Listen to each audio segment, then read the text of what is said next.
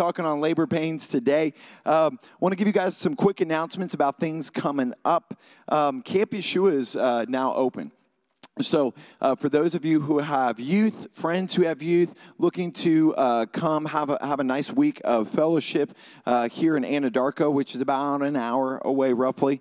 The registration for Camp Yeshua is open. I believe as of yesterday, I think we had like 267 out of 325. So pretty unusual to sell out a youth camp within like a week of basically opening up the registration, but the Lord is good. It's a fantastic time. I've been here at Camp Yeshua leading worship since 2008, I believe, when Ephraim took over as the camp director.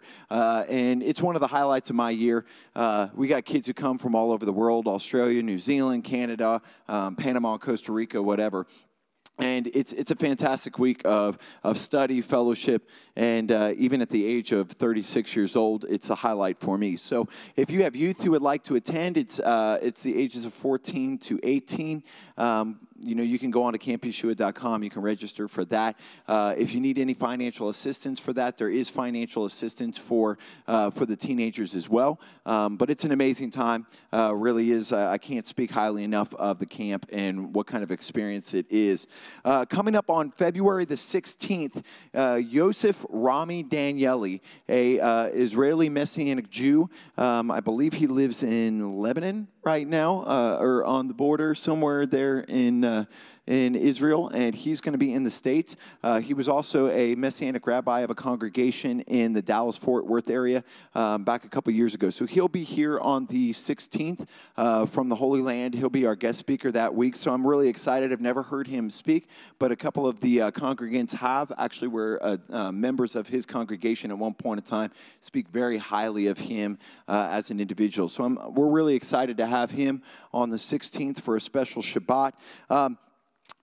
Big thing about HFF, for those of you who are new, is we like to do outreaches, coat drives, soup kitchens, Grace Living Center. We believe that one of the greatest importance of what we can do in our faith is to show that through walking it out and helping other people. Stephen and his wife Alicia spearhead all of our outreach opportunities. And so if you know somebody in need, you know an area that needs some help, some volunteers, work days, whatever, go ahead, get with Stephen and Alicia, and we'll try to get something scheduled to be able to give back to the community. That's something that we believe if we give back to the community, the Lord continues to bless us and move us forward. And so anything, they don't have to be Messianic, anybody. They don't even have to be believers. Our goal is to be a light of Yeshua in the community. And so if you know somebody who needs help, an area that needs help, go ahead and get with Stephen and Alicia. We'll try to get something set up and put together. I want to encourage you guys, we have prayer every single Shabbat in the glass room before service. And so they start about 9:45 in the morning, and they go through about 10:15, 10:20, sometimes even up to the start of the service, depending upon what the Holy Spirit's doing, what kind of prayer requests are in need in the community. So I want to encourage you guys to come and join with that. If you need prayer, I want to encourage you to come and allow the group of that come to pray with you. We've seen the Lord do some really amazing things in this community when we get together in prayer, and so there's an awful lot of power there. So that starts at 9:45 every Shabbat. Would like to encourage you to come be a part of that. Men, we have a men's prayer breakfast. In the bulletin, it says January 20th. I think last week it had a different date. We had to move it back one weekend. But on Saturday mornings, I want to encourage you guys, Sunday mornings, when we do this, it's a great time. The guys get together, they cook breakfast, they talk about what's going on in the world, they talk about what's going on in their life, and then they pray together. And it's a powerful time to come together and have that fellowship. So I want to encourage you guys to come and join with that. That's on the 20th of January at Monty Judah's house, and the information on that is in the bulletin.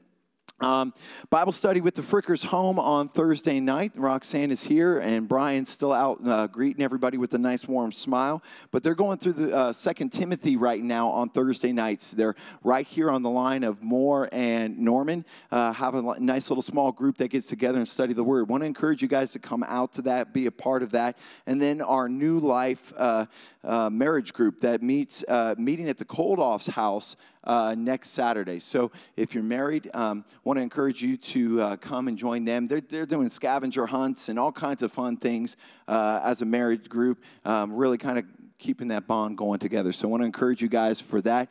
For those of you who are new, we're a family fellowship, and so we don't really separate the kids. Every once in a while, we'll have a kids class for them to go during the main teaching, but we welcome the families to be a part of the service. We want them to engage in worship and in the study with us, and so that may be a little bit different than what you're used to, but that is definitely something that we really encourage here. We believe that grandparents and parents and kids should all be together in the study of the Lord. And so let's go before we get started today, and let's stand up. Let's find somebody that maybe we haven't met before. Let's say a good hearty Shabbat Shalom. Welcome them here, and we're going to go ahead and start off the service with some praise and worship today.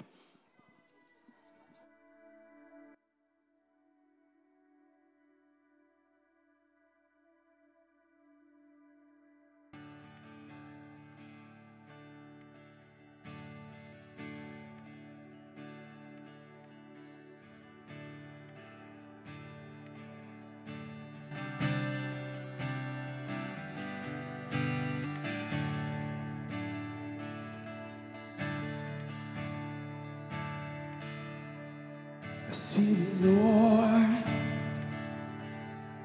in His strength fills the temple.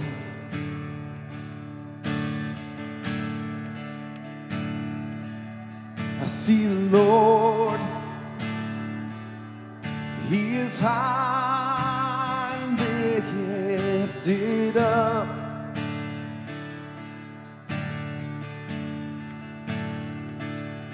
And angels cry, holy, holy is the Lord.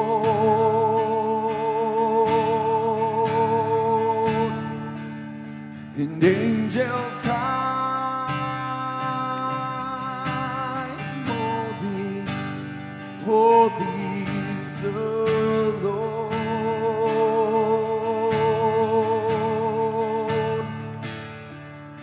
See the Lord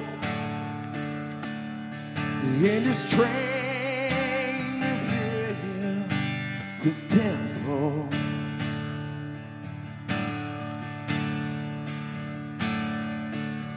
I see the Lord, He is high and lifted up.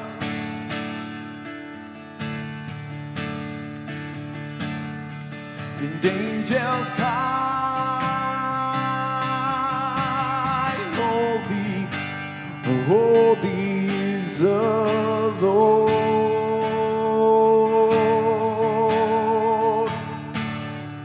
And angels cry, holy, holy is the Lord.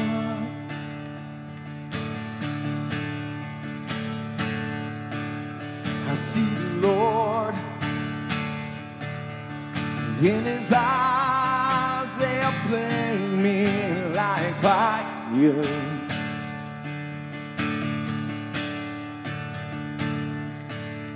I see the Lord, and He is high and lifted up.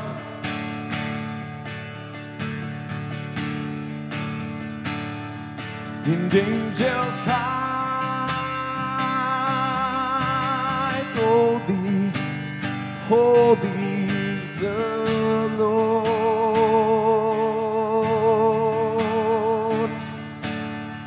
And angels cry, holy, holy is the Lord.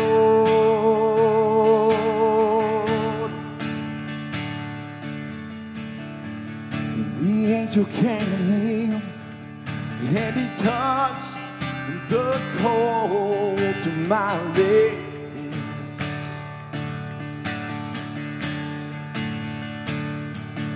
Now my guilt is gone, and my sin has been forgiven.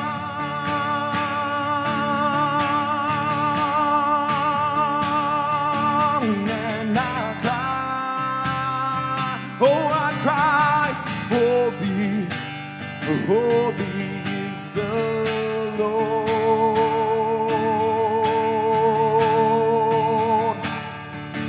And I cry, oh, holy is the Lord.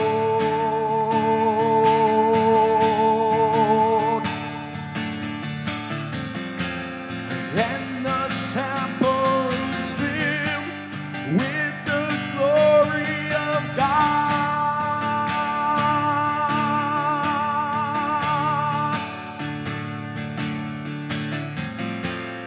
And the whole earth is filled with the glory of God.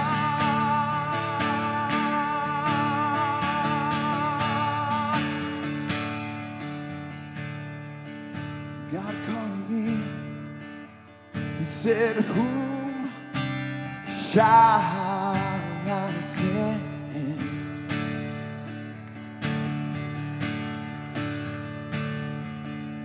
And I answered him, Lord, I will go for you.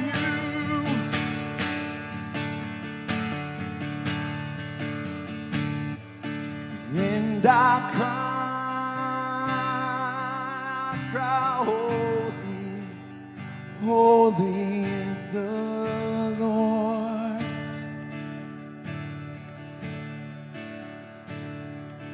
And I cry, holy, holy is the Lord. And the temple is filled. And the temple is filled with the glory of God.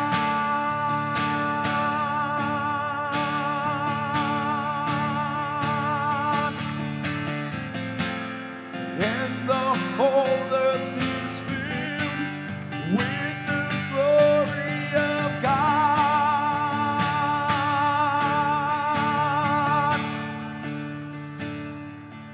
And I cry, holy, holy is Yahweh.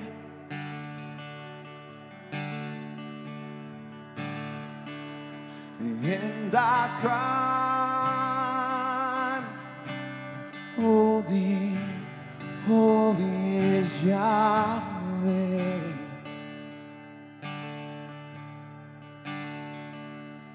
And I cry, holy, holy is Yahweh.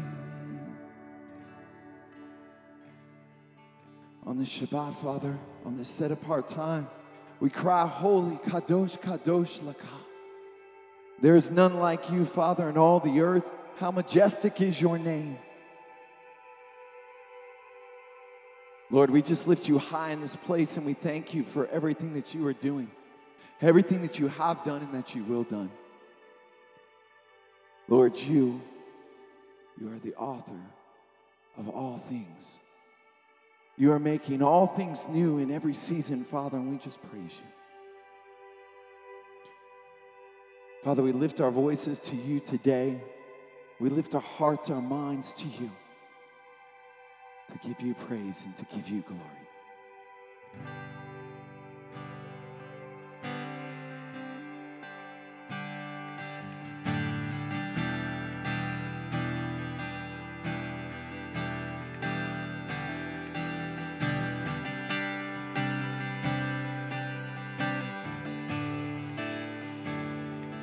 The splendor of our King, clothed in majesty, let all the earth rejoice, let all the earth rejoice. He wraps himself in light, and darkness tries to hide. It trembles at his voice. It trembles at his voice. How great is our God? Sing with me, how great is our God, and all will see how great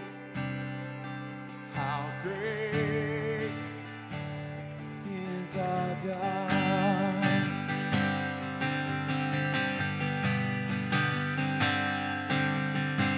Age to age he stands, when time is in his hands, beginning and the end, beginning and the end. Our God, there is but one, who gave his only Son, the Lion and the Lamb, the Lion and the Lamb. How great is our God? Sing with me, how great is our God, and all will see how great is our God.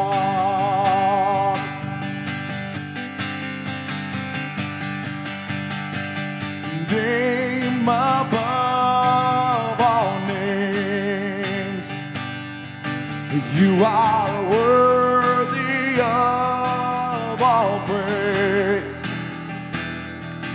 and my heart will sing how great is our God.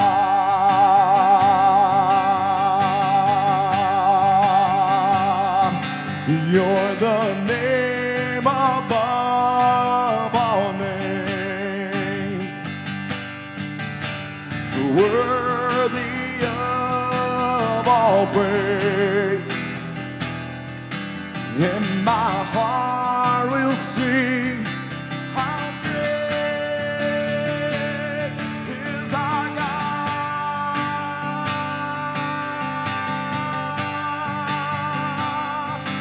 Gadol Eloha Shiruki Gadol Eloha Kol Kadire Ki Gadol Eloha.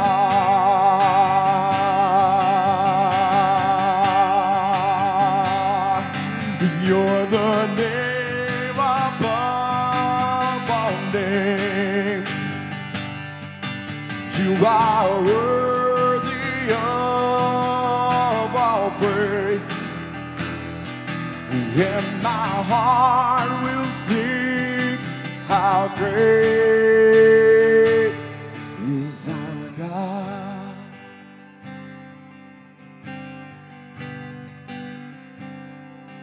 Gadol Eloha Shibuki Gadol Eloha Kol Kadire Ki Gadol Eloha.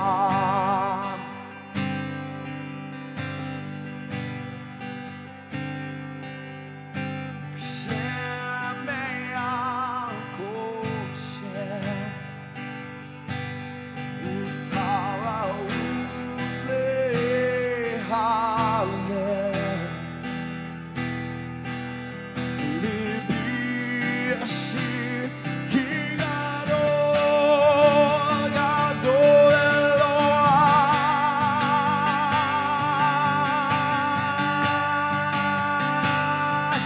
How great is our God?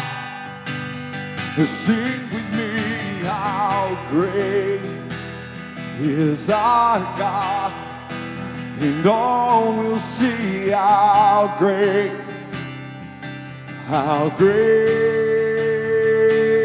is our God.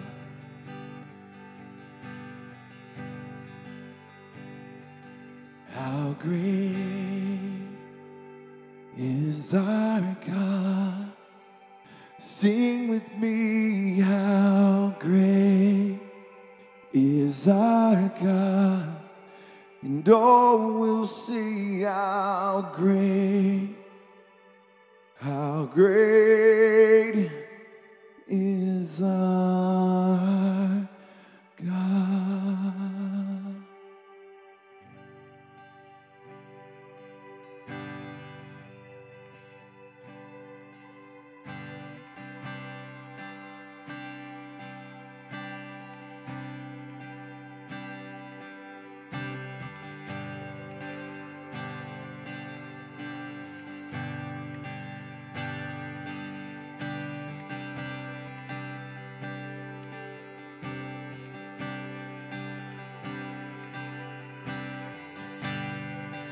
There's nothing worth more that will ever come close.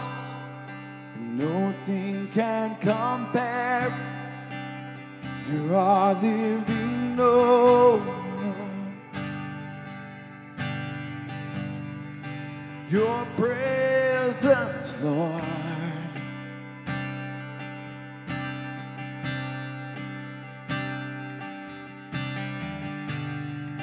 I've tasted and seen of the sweetest of love, where my heart becomes free and my chains have come undone.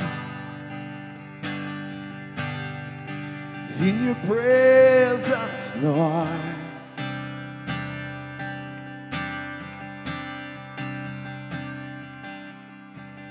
Holy Spirit, you are welcome here. Come flood this place and fill the atmosphere.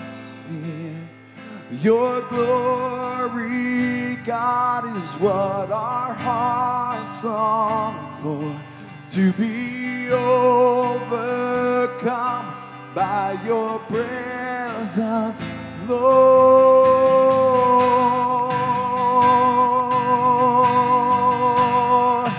by your presence, Lord.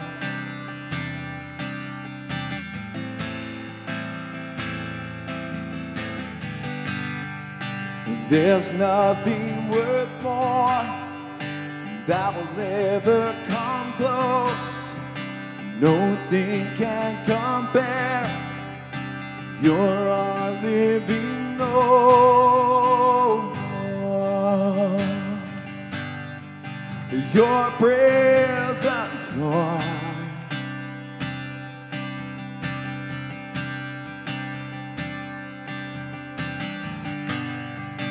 I've tasted and seen of the sweetest of love, where my heart becomes free and my shame is undone.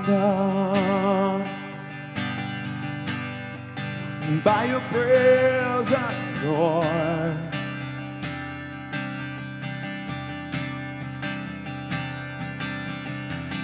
Holy Spirit, you are welcome here.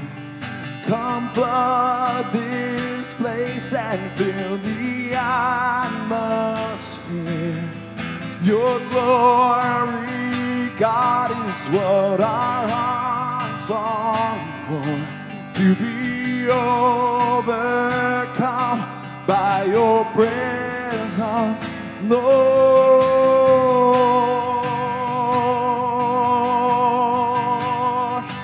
by your presence, Lord, and by your presence, Lord, by your presence. Lord.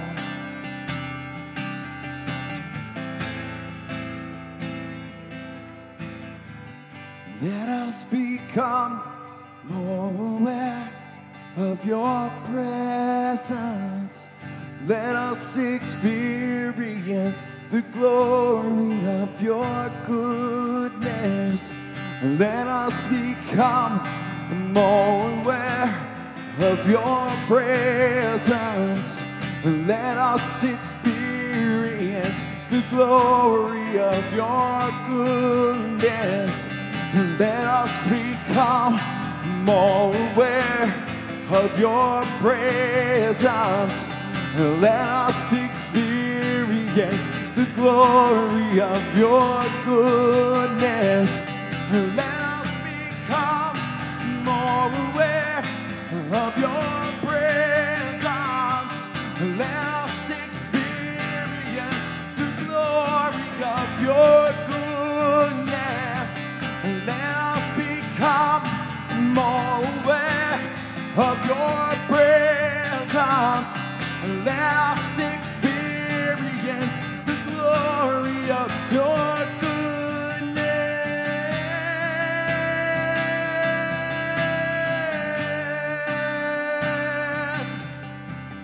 Holy Spirit, you are welcome here. Come flood this place and fill the atmosphere. Your glory, God, is what our hearts long for. To be overcome by your presence, Lord.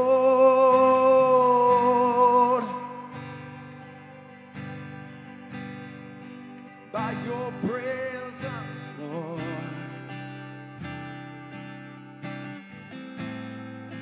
By your presence, Lord. By your presence, Lord.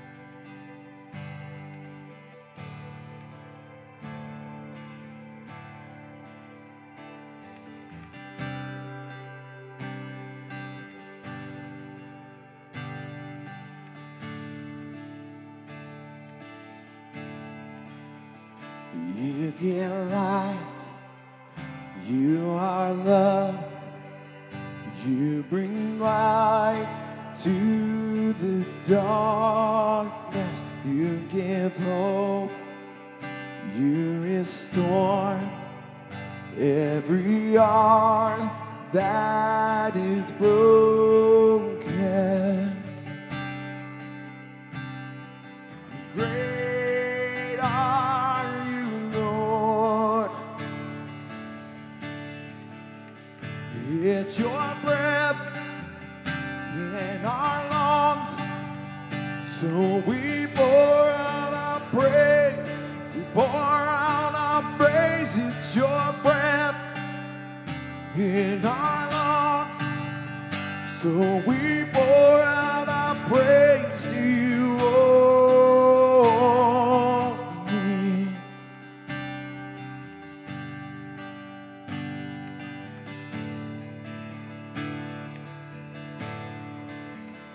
You give life, you are love, you bring light to the darkness, you give hope, you restore every heart that is broken. Great are you, Lord. It's your breath in our lungs, so we pour out our praise.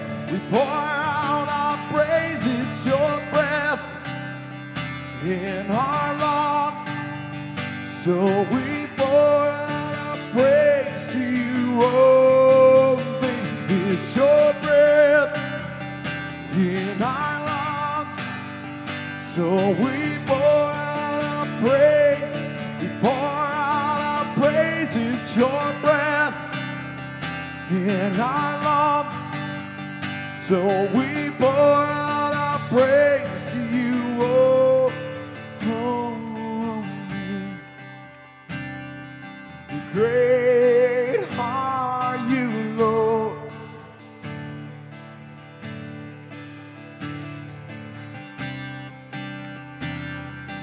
Great are you, Lord.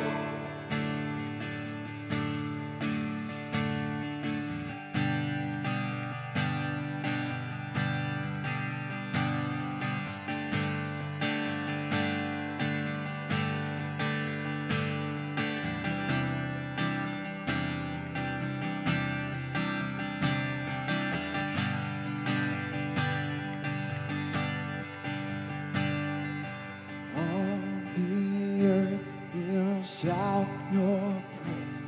Our hearts will cry. These bones will sing. Great are you, Lord. All the earth will shout your praise. Our hearts will cry. These bones will sing. Great are you, Lord. All the earth will shout your praise. Our hearts will cry. These bones will sing. Great are you, Lord. All the earth will shout your praise. Our hearts will cry. These bones will sing. Great are you, Lord. It's your breath in our lungs, so we pour out our praise. We pour out our praise. It's your breath in our lungs, so we pour out our praise to you only. It's your breath in our lungs, so we pour out our praise. We pour out our praise. It's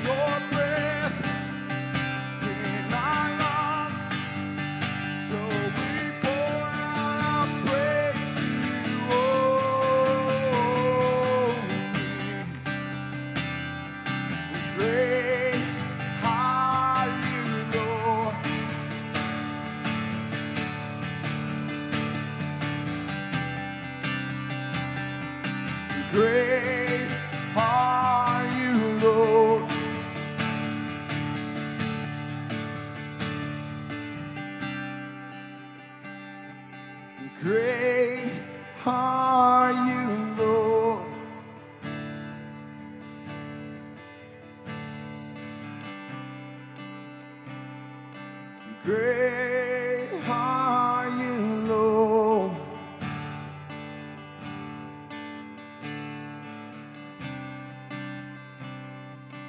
Great are you, Lord.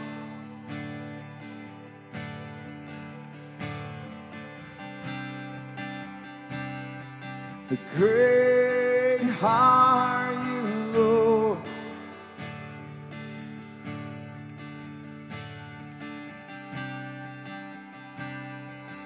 Great are you, Lord.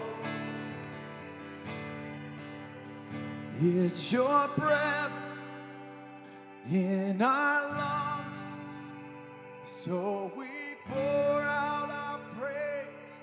We pour out our praise. It's your breath in our lungs, so we pour out our praise. You only.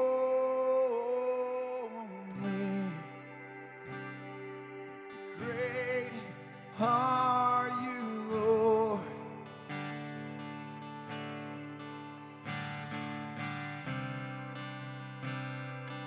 Great are you, Lord.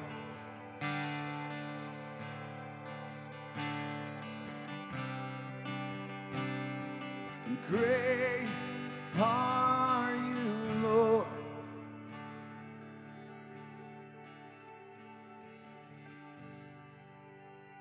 Lord, you are great, you are high, you are above all things. El Gabor, the mighty God, El Elyon, El Shaddai, the mighty warrior, the one who goes before us. Father, you are holy, you are mighty. And Father, we just lift your name higher than any other.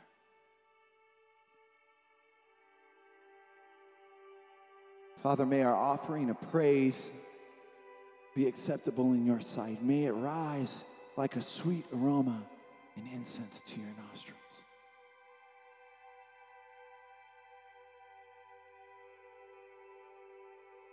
Father, prepare our hearts, prepare our minds, and refill our cup, Father. Teach us your ways, Father, and teach us how to love like you have loved us. May we be overflowing with grace and compassion for our brothers and sisters, the way that you show mercy and kindness to all of us. Adonai Elohim, thank you. There are no adequate words for us to express just how great you are. But we are a blessed people, Father. We are blessed that you have given us your word. We are blessed that you have given us your Son. And we are blessed that you have poured out your Holy Spirit upon us. Father, may we never take for granted the gifts that you have given us.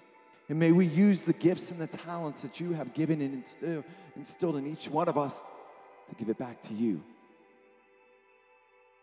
O King, Helper, Savior, and Shield, blessed be your name, whose kingdom is forever and ever. In the name of Yeshua, the Messiah, we come before you on this day. Amen and amen.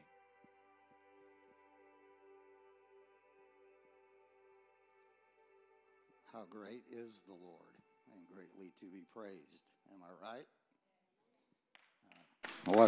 What a great time of praise this morning. Thank you, Chris. And he is right. There are not enough words to express how great he is. This is a time when we are going to spend as a fellowship praying for one another. So I'm going to share some things, some prayer needs with you, and then I'm going to leave it to you to pray for these things. Joyce Moreno, who's here this morning, has had some heart issues, and what the doctors have decided is that they're going to put her on the heart transplant list. So we need to be praying that God will provide what she needs at this time. And if it's a new heart, it's a new heart. Okay?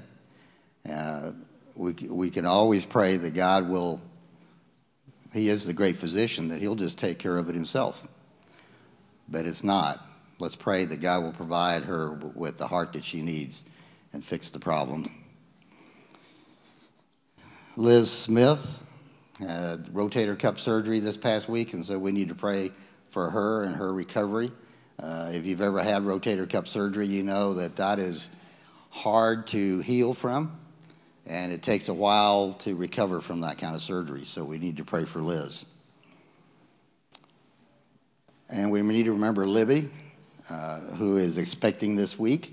So we need to be praying for her, for the doctors, for the baby, that everything will come out fine. No pun intended there. Anyway, that's just the way it came out. No pun intended again. Anyway, okay. So we need to just pray for Libby. It's a good thing we can laugh, isn't it? Yeah, all right. And Corey has had her surgery rescheduled for the 4th of February, I understand. So we need to be praying for her and that everything will go well with her surgery. It's still a little ways away, but we can still pray for that. Praise God.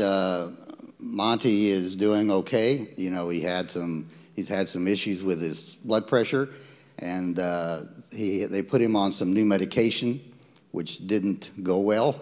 So they're trying to work out what's the best medication to give him. So we need to be praying for the doctors for wisdom, that they will put him on the right medication for his blood pressure, and that his blood pressure will be where it's supposed to be. So we need to remember Monty. Danny and Verna. Verna's still having issues with her vertebrae. She's got 3 cracked vertebrae in her back, and so we need to be praying for her. At times the pain is really severe, so we need to pray for her and for wisdom for the doctors and knowing what to do, and if nothing else, for the Lord to heal that. And Danny found out this past week that he has a bladder hernia. I've never heard of that. He hasn't either. So we need to be praying for him. His knee surgery has been postponed as a result. And so we need to pray for Danny and that will be taken care of correctly. And then he can have his knee surgery. And Marilyn Johnson has just learned that she's in the early stages of Alzheimer's disease. And so we need to be praying for Marilyn, that God will intervene there in her life. Okay? I'm sure I probably missed something, but there's a lot there to pray for. And don't forget to pray for Ephraim and Daniel as they bring the messages this morning, and pray for each other. While you're doing this, even if you don't know the person to your left or your right, if you don't know what else to pray for and you're finished praying, pray for them. For whatever, that God will bless them, that He'll give them a marvelous day today, whatever the God puts on your heart. But we certainly need to be praying for one another. So I'm going to turn it over to you and let you pray, and then I'll close this in a few minutes.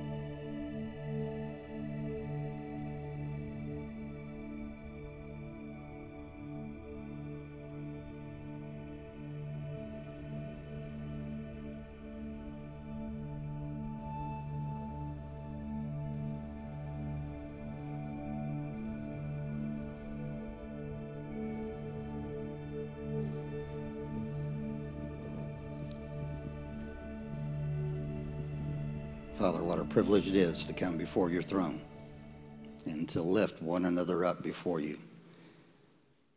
We acknowledge that you are truly great and you are the great physician. And all these requests that we've brought to you this morning are very easy for you to fix. So we come before you this morning asking that your will be done in each of these lives. We thank you for the surgeries that have gone well for Patrice and for the surgery that she had on her knee and how well she's doing. For Verna's daughter Janice and the back surgery that she had and how successful that was. So we look to those and we thank you and acknowledge that your hand was there in the middle of that surgery, guiding the doctors and the nurses. And we ask that you would do the same for those others that we've prayed for today.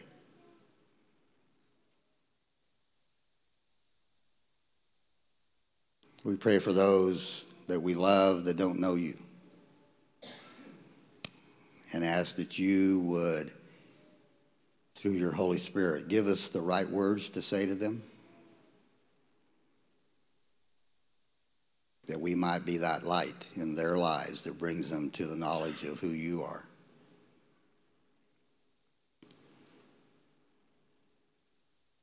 We lift the rest of this service to you. Ask that you would bless it. And we ask that it would be a blessing to you. We come before you this morning totally unworthy to be here. There is nothing in any of us that makes us worthy to come before you. That we thank you that you have stepped into our lives through your Son and have changed that so that we can come before you. Thank you for your Son, for his sacrifice. We pray for Ephraim and Daniel as they come this morning to speak to us the words that you put on their hearts. So again, we just commit this time to you. And we ask that all that we say and do might be pleasing in your sight. And we ask this in Yeshua's name. Amen. If I can have all the children come up.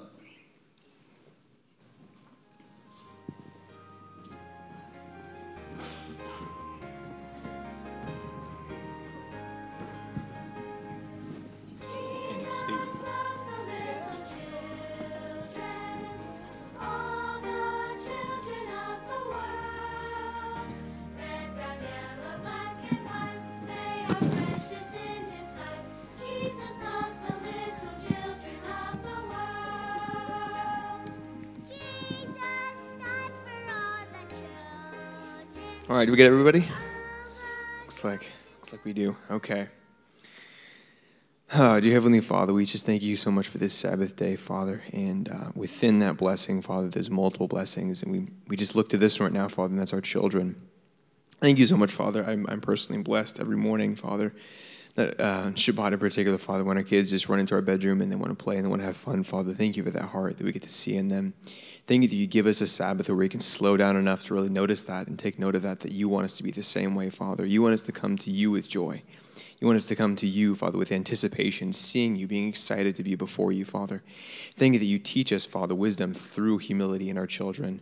And, Father, right now I ask that you would continue to grow that within them, Father, that they would be humble, that they would be eager, Father, that they would be yearning, Father, after just you, and that you would cultivate that within them.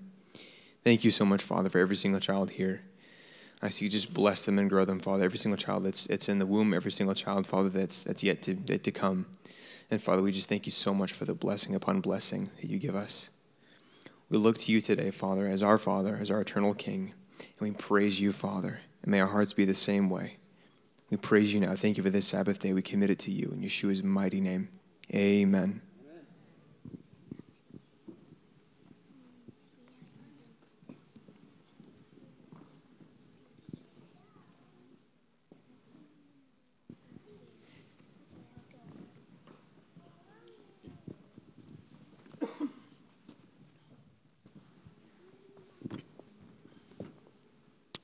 Shabbat Shalom, everyone.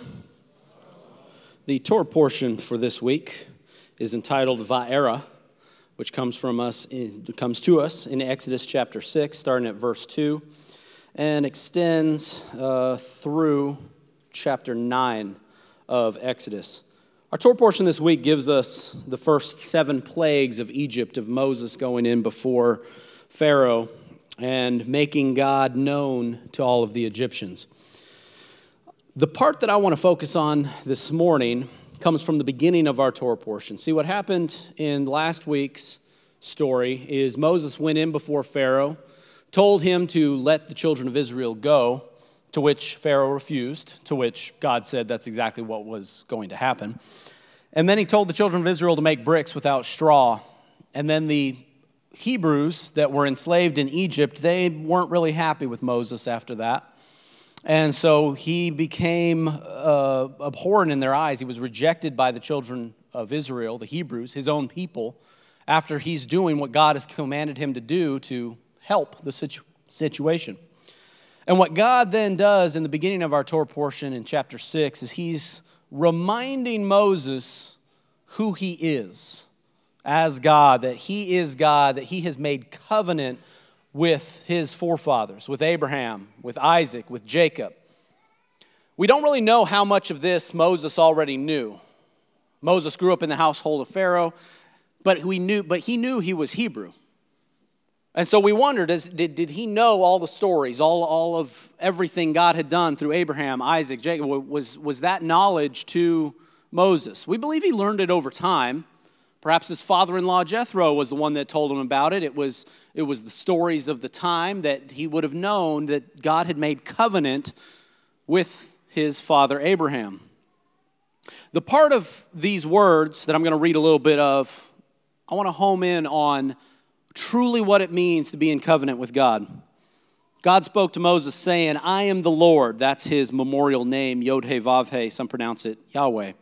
I appeared to Abraham, to Isaac, and to Jacob as God Almighty, but by my name, Yahweh, I was not known to them. I have also established my covenant with them to give them the land of Canaan, the land of their pilgrimage, in which they were strangers. And I have also heard their groaning, the groaning of the children of Israel, whom the Egyptians keep in bondage. And I have remembered my covenant. See, because the children of Israel, while they're enslaved in Egypt, they're groaning, they're moaning, they think God has forgotten them. That what is this? Why are we enslaved? I thought that our father Abraham was in covenant with God. I thought all these blessings would come after we have this relationship, this covenant with God. And so they moaned, and I'm sure many of them probably thought that God had forsaken them, forgotten them. But that's not what God does. God remembers his covenant. And this isn't just any other kind of relationship that we kind of know and think to believe. See, when it comes to the biblical definition of covenant, God forms a relationship with a person or with somebody, and that relationship and his love and the benefits and blessings of that relationship extend through 1,000 generations. That he will maintain that covenant with the descendants of him that he made covenant with, and then they receive all of those same blessings and those same benefits. That's what it truly means to be in covenant and what a real relationship should be. And he remembers that relationship. We live in a world today where we don't form relationships like that. We don't build the bonds and we don't follow the example that God gave to us and what a covenant and what a relationship should be. Instead, we form relationships and bonds and friendships, but those break over time. And even if you meet the child or the grandchild of somebody that you once had a relationship with, do we suddenly form that bond? Do we have the same benefits of that relationship, that covenant that we made with their family member? Do we really extend those benefits to that person as well? Not really. We don't build relationships like that in the world today. But that's what God did, and that's the way that he established those relationships. And he will remember that covenant. It says in Leviticus 26, verse 42, that after all is said and done as far as the children of Israel and all the sins and all the iniquities that they committed, if their descendants will confess the sins of their forefathers, that he will remember again his covenant. And that's a message to us, the descendants of the ancients. That if we confess our iniquities and our sins, that he will remember his covenant with our forefathers, and we will have the same benefits of that covenant, same as Abraham did, same as Isaac, same as Jacob, same as Joseph, same as King David. If we confess our iniquities, if we repent of the sins that we have committed, God will remember his covenant. Do you think that the same part of our brain, the same way that we remember something, is also the same part of our brain that forgets something too? So if God remembers his covenant, then does he forget as well? Actually, he does. Because it says in Isaiah 43, at verse 25, it says that he will blot out our transgressions from under heaven, and he will not remember our sins. He will forget our transgressions, forget our sins, and that is what true forgiveness is. So even though we've made mistakes, God will remember his covenant, remember his relationship that he has with us, and will forget the mistakes and the wrongdoings that we've done. However, in the world today, you ever heard the phrase forgive and forget? It's actually kind of downplayed. It's kind of like people don't do that. Whenever somebody has been wronged by another person, when we say, oh, well, they apologized, and oh, well, I forgave them. But then it's almost like it's a negative thing to say, oh, but well, I'll forgive and forget what you did. It's like nobody does that. Well, forgiveness, the definition of forgiveness today is like, oh, well, I forgave them, but I'm not going to forget what they did. I'll still pull that back out. I'll still hold that against them when it's convenient and when it's necessary. And the thing that we instead choose to remember the wrongdoings of our fellow brethren, and we choose to forget the relationships and the covenants that we have with them. How many times does that happen with a family member? A loved one, a child, an uncle, a brother. That once they've wronged you, if they've done something wrong, if they've hurt you and harmed you, and then they've apologized and you forgive them, what do we really do? We remember the way that they wronged us. And then we pretty much put it upon them to build back up the trust and the relationship once again. That's not the biblical definition of how it works. If you're in covenant with somebody, if they are a family member, then you have a covenant that is supposed to be remembered because of that relationship that was formed, that bond that you have between a fellow brother. What we do in this world today, individually and personally with one another, is the exact opposite of the way God does it and the way he did it before. We forget the covenant relationships that we have and remember the transgressions and everything wrong that anybody ever did to us. But instead what God does is he remembers the covenant that he has with us. He will not forget that. And he forgets our transgressions when we've confessed our iniquities. That's the true definition of a covenant relationship. And God's reminding Moses of that in this story. The world is trying to distort constantly and change what God has done. We have the spiritual principles of covenant, of repentance, of forgiveness that are defined by the Scripture are completely skewed in the world today. Forgiveness means you don't forget, when according to the Bible it actually does. True forgiveness. And repentance, true repentance, is a confession of wrongdoing and a commitment and an action to not do it again. But in this day and age, we ask for apologies, which give no guarantee that somebody's not going to wrong you again. But that's always what we want. I want them to apologize for what they did. And then what are you going to do with it? You're going to continue to remember they wronged you, and nothing changes. may I submit that we should commit to the spiritual principles and constructs that are defined by the Bible in the areas of covenant, in the areas of repentance, in the areas of forgiveness, and not keep having this grade school playground, what the world decides forgiveness and apologies really are. God gives us the example of how to do it. So when we look at our fellow brother, our fellow neighbor, let us remember the covenants and the relationships that we have with them. And when it comes to the wrongs that have been done to us, let us show true repentance and action to not commit those same mistakes again. And when we forgive our brother, may we truly forgive them to maintain the relationship and the covenant that we have and move forward. And maybe it takes the Lord to lay upon our hearts and our minds to truly forget the wrongs and the hurts and the pains that have come upon us. That is the testimony of people who have overcome hardships. They live their life as if the things that have been wrong done to them didn't happen. Of all the people that have come out of hardships, growing up in households or relationships and wrongs and abuses that they have come out of, when the success stories come, when they come out of that, it's an act of God that they are able to spiritually move on beyond that. And when you ask them about that, their testimony is they live as if it didn't even happen.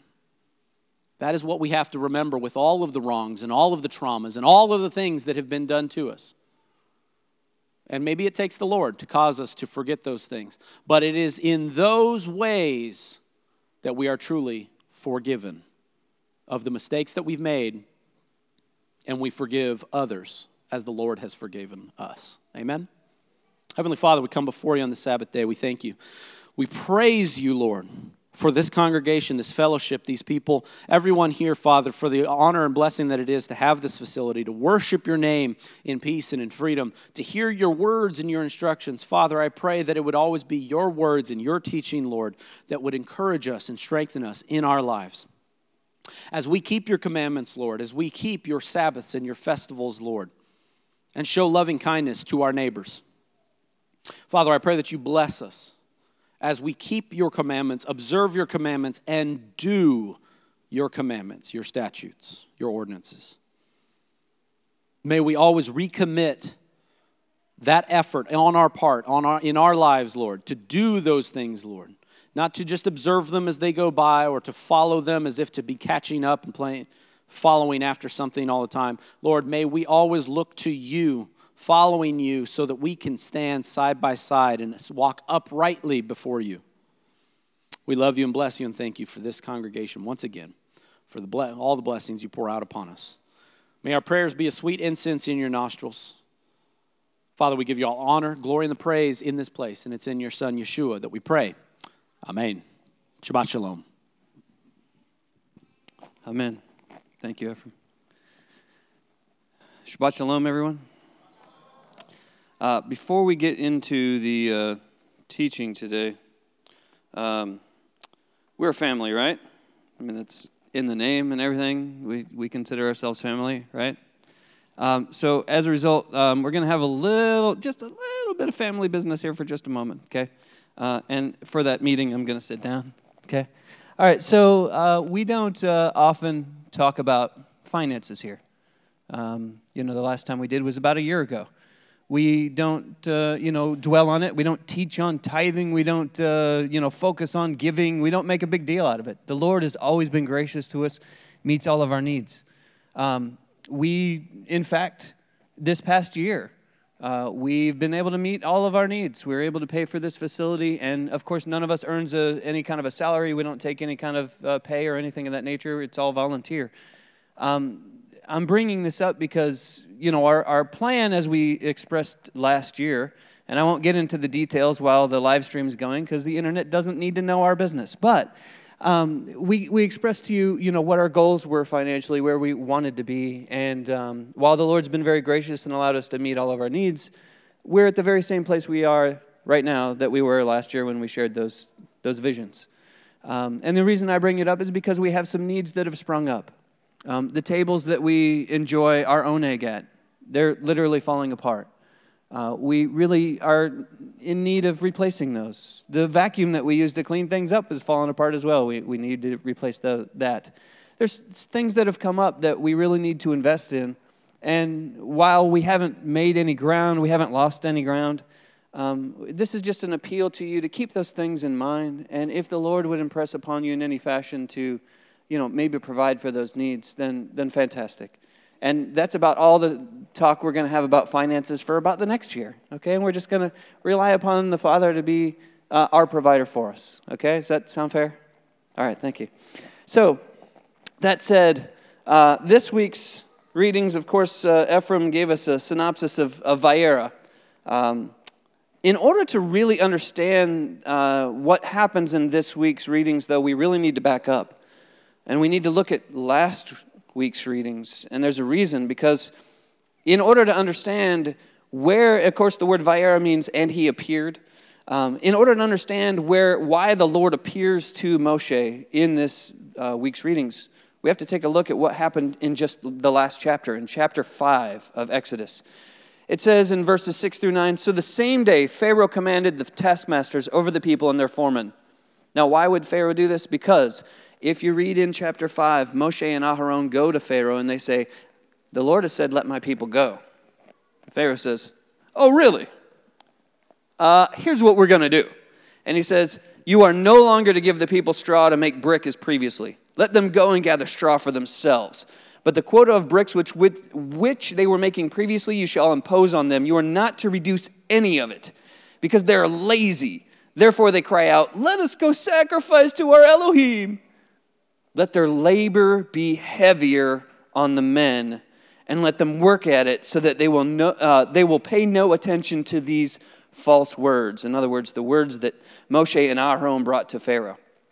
And then as we move into verse 21 of chapter 5, it says, the reaction of the people. So Moshe and Aharon approach Pharaoh, and they say, "Thus says the Lord, let my people go." Pharaoh says, "Oh yeah? You guys are just lazy. How about you do this? And I'm going to put harder restrictions on you." And the people then in verse 21 come to Moshe and to Aharon. They said to them, "May Adonai look upon you, Moshe and Aharon, and judge you. For you have made us odious in Pharaoh's sight and in the sight of his servants, to put a sword in their hand to kill us." So this is the atmosphere in which we find then the Lord comes to Moshe. Okay?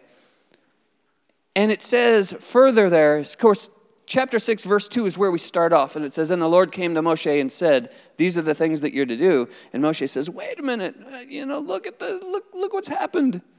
And then in verse 9, it says, "So Moshe spoke thus to the sons of Israel, but they did not listen to Moshe on account of their despondency and cruel bondage." In other words, Moshe, you're discredited. You went up there and tried to represent us. And now look what's happened. Now our lives are worse than they were before. So Adonai instructs Moshe to go back to Pharaoh when the people won't listen and announce that there's going to be consequences if he does not let the Hebrews go. And so then we see that there's these series of plagues, and that's what takes us through the rest of the readings this week. Is it all about these plagues that start? And of course we know we're approaching that time of year when we're going to have Passover in the next couple of months. And when that time comes, we recount the story of all the 10 different plagues and what happened, and it was all to the glory of Adonai. But we see that there's something very interesting happens here. In chapter 8, in verses 22 and 23, there's a distinction that's made, talking about the plague of flies, which is the 4th plague. It says, "But on that day I will set apart the land of Goshen, where my people are living, so that no swarm of flies will be there, in order that you may know that I, Adonai, am in the midst of the land. I will put a division between my people and your people. Tomorrow this sign will occur." So we see that there's a distinction that's made in chapter 8 between the children of Israel living in Goshen and the rest of Egypt. Now, the question that should automatically arise, and maybe some of you will disagree with me on this, and that's perfectly fine, but why is this distinction not made till the 4th plague?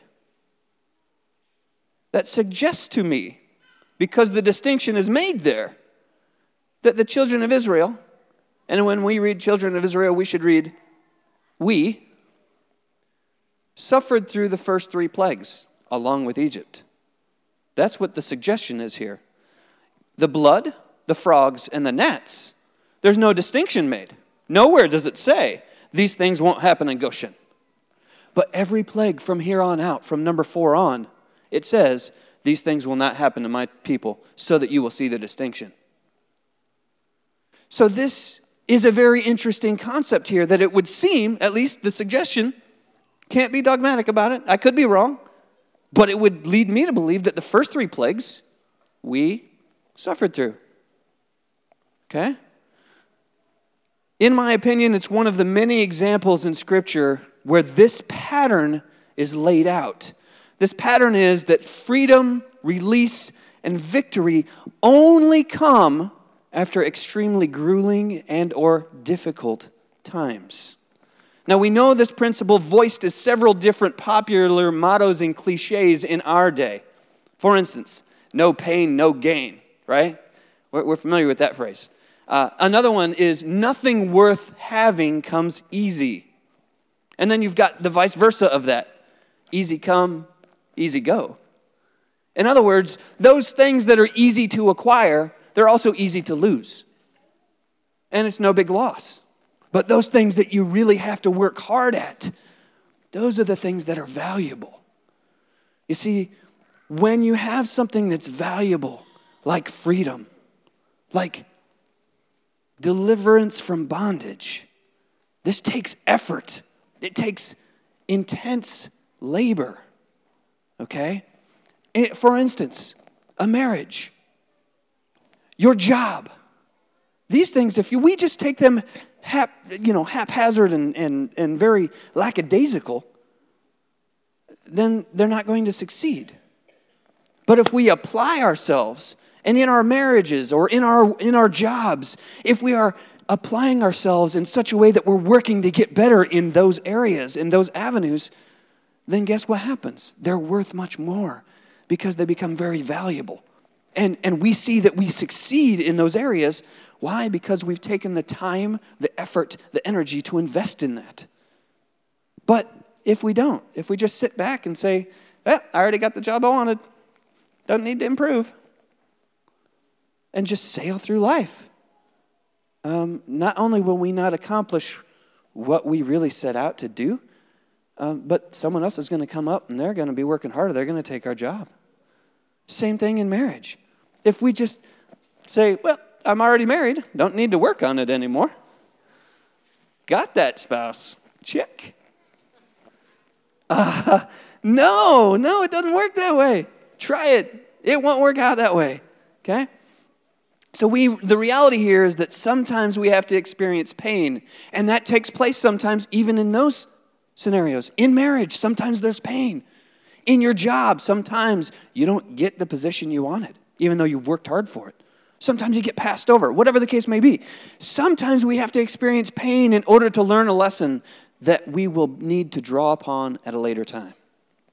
Sometimes we need to fall down in order to get back up and grow even stronger through that falling down experience and what it taught us.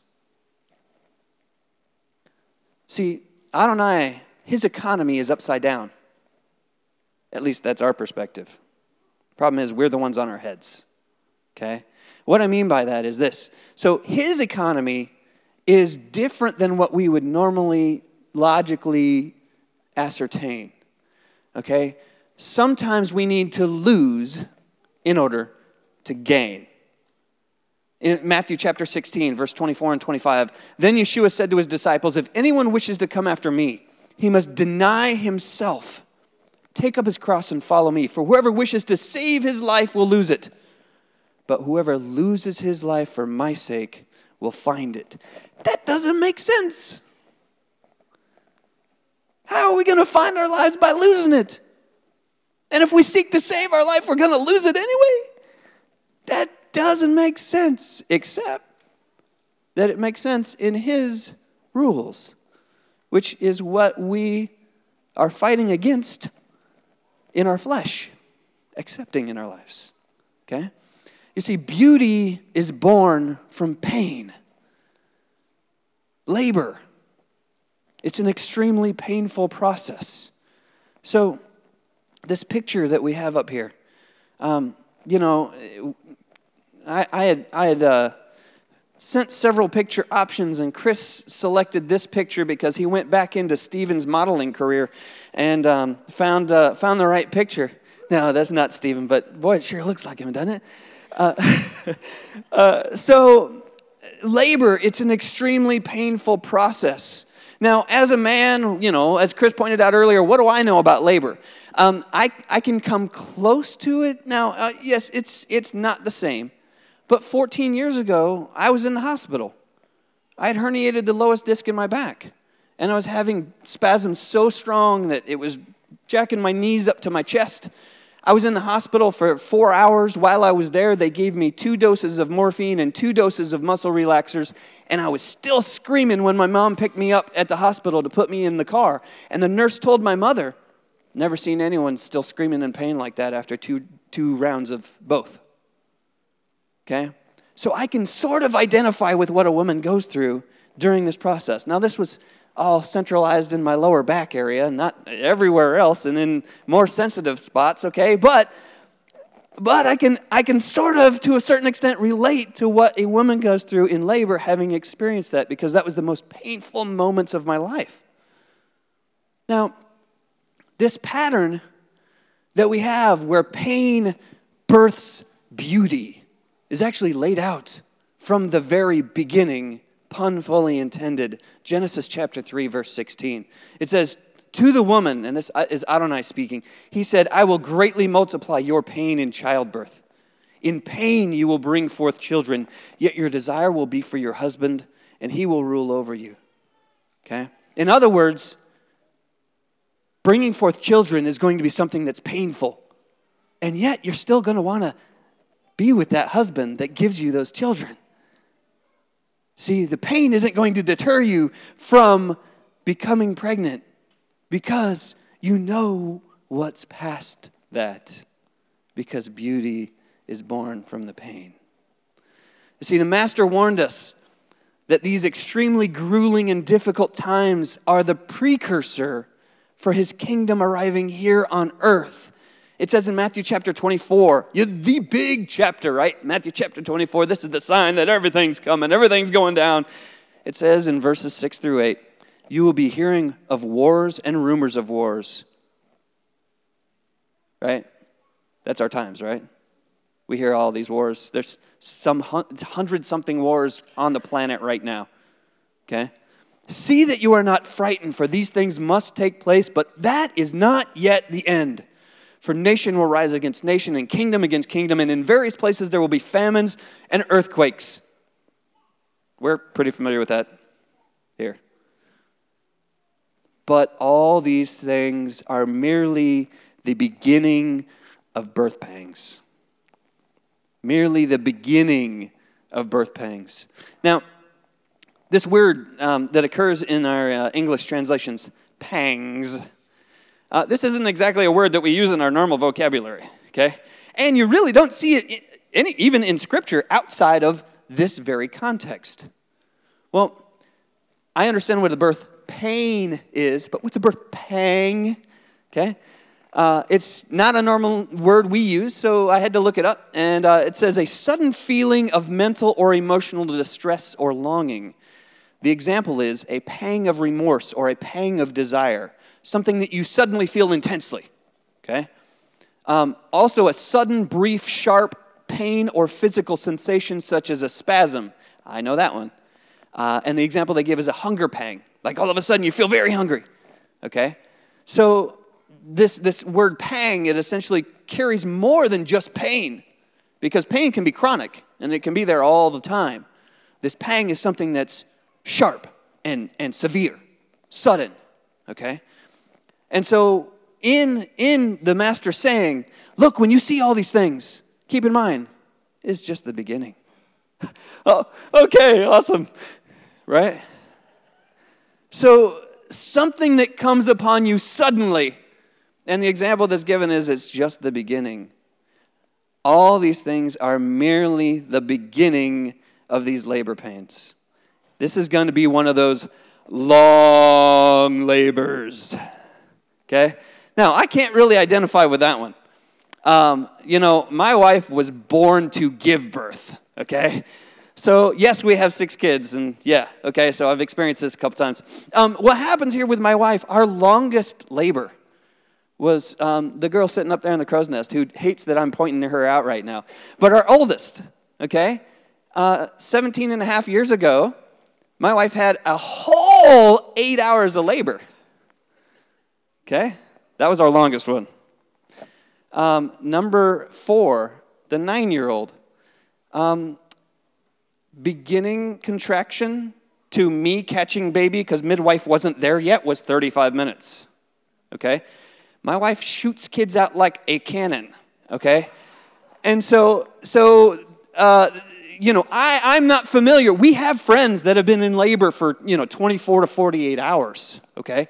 And I can't really identify with that, but that's essentially what's being spoken here by the master. He's like, look, this is one of those long ones. Okay? It's going to be a while. You're going to be in some pain. So stick with it. Why? Because at the end of it, there's going to be a beautiful baby that's born.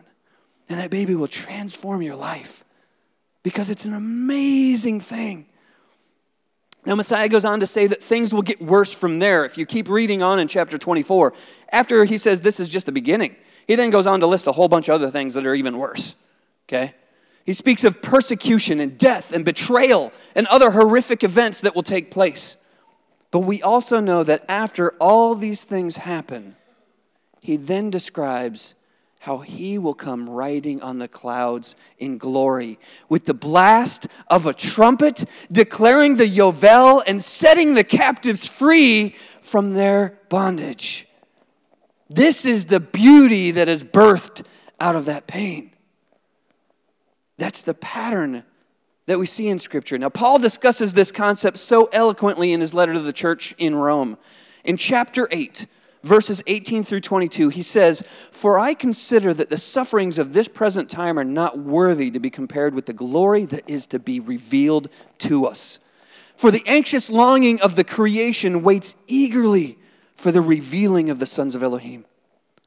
For the creation was subjected to futility, not willingly, but because of him who subjected it, in hope that the creation itself will also be set free from its slavery to corruption into the freedom of the glory of the children of Elohim. For we know that the whole creation groans and suffers with what? With the pains of childbirth together until now." You see, all of creation is going through this entire labor process with us. Because all of creation is also longing for that time when beauty will be brought forth and the kingdom will be in our midst. So I'll say it again. Beauty is born from pain. Ask any mother. All the ladies that have had children, was the pain worth it? Absolutely. Momentary pain, temporary pain, and yet it brings forth a child that is a little version of you, that reminds you in numerous wonderful and frustrating ways of our relationship with our Father. It's worth it. Paul speaks about how these labor pain scenarios play out in our everyday in his second letter to the church at Corinth in chapter 4, verses 17 through 18. For momentary light affliction. Paul calls all of our troubles momentary light affliction. Thanks for the patronism, Paul. For momentary light affliction is producing for us an eternal weight of glory far beyond all comparison, while we look not at the things which are seen, but at the things which are not seen. For the things which are seen are temporal, but the things which are not seen are eternal.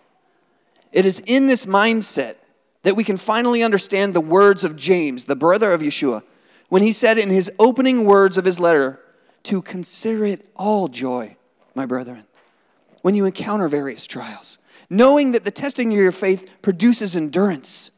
And let endurance have its perfect result, so that you may be perfect and complete, lacking in nothing. Now, several interesting things there. Number one, James opens up his letter by first identifying himself. James, a bondservant of Messiah. Then he says, hello, greetings to all. And then he immediately launches into this admonition. By the way, you know all those struggles you're going through with? Celebrate! What? Because James is tapped into the fact that Adonai's economy is the opposite of what we consider logically. See, we wouldn't celebrate our trials, our tribulations, our struggles. But James reminds us, no, they're there specifically to produce something in you, which is beautiful. This is how important this concept was. Now further, James uses the phrase perfect and complete, lacking in nothing, to describe the result of this endurance. Now this word, of course, James would have been someone who would have been very familiar with Hebrew, okay? Likely spoke Aramaic, which is a very close cousin of Hebrew. But I guarantee that when he first penned this, the words that he used probably, more than likely, was the word Tom. Okay? This word Tom. No, it's not my Uncle Tom. There's this word Tom, okay? You see it replete through Scripture.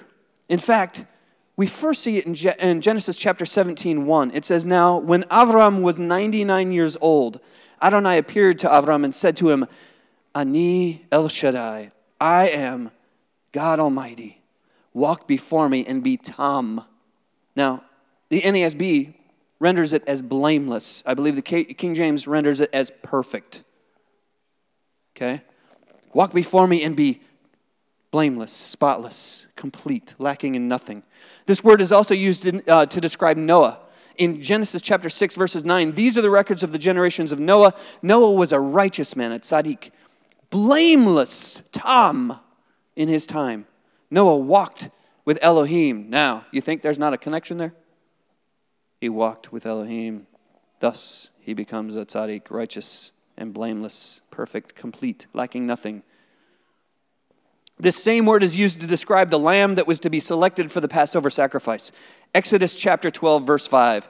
Your lamb shall be an unblemished male. That word unblemished is tam. A year old, you may take it from the sheep or the goats.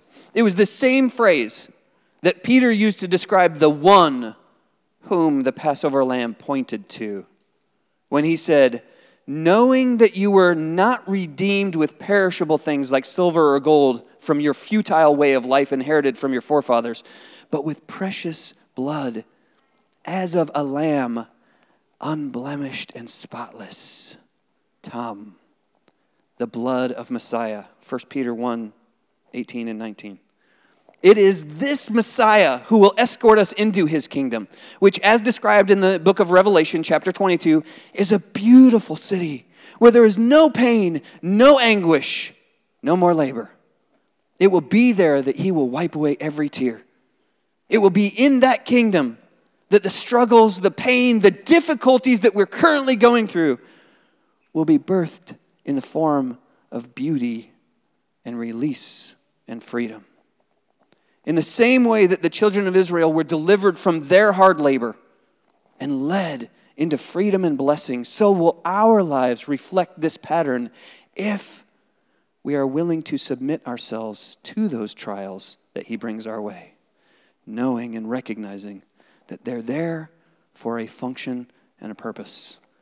So let us keep in mind as we labor over our difficulties, the things in our lives that challenge us, that he's using these pains, these challenges to shape us and ultimately to birth something beautiful.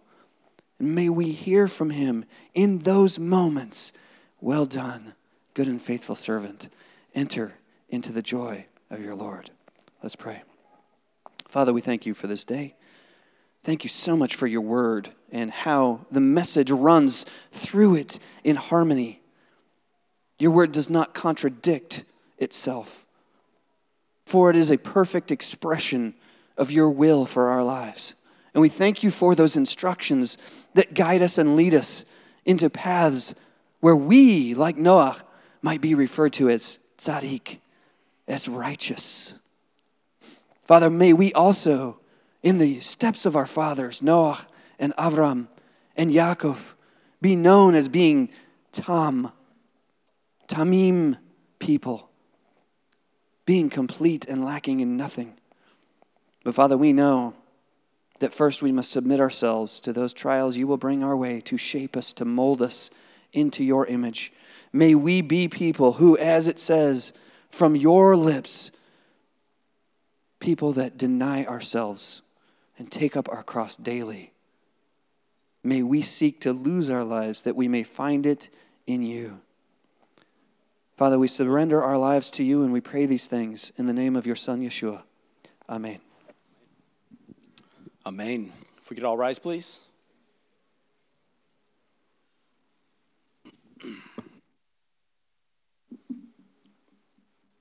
And the Lord spoke unto Moshe and said, Tell Aaron and his sons, this is the way you shall bless the children of Yisrael. Yivarechecha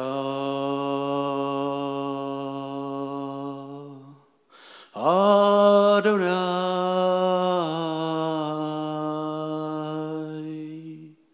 Vayishmarecha Yair Adonai Panav Ilecha V'chunecha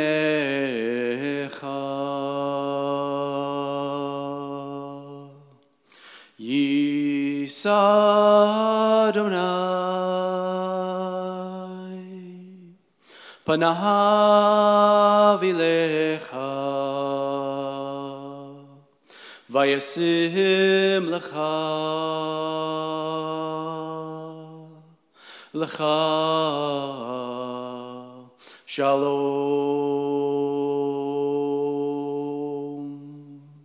B'Shem Yeshua HaMashiach Sarcha Shalom Shalom. May the Lord bless you and keep you. The Lord make his face to shine upon you and be gracious to you. May the Lord lift up his countenance upon you and give you peace. In the name of Yeshua the Messiah, the Prince of Peace. Shalom.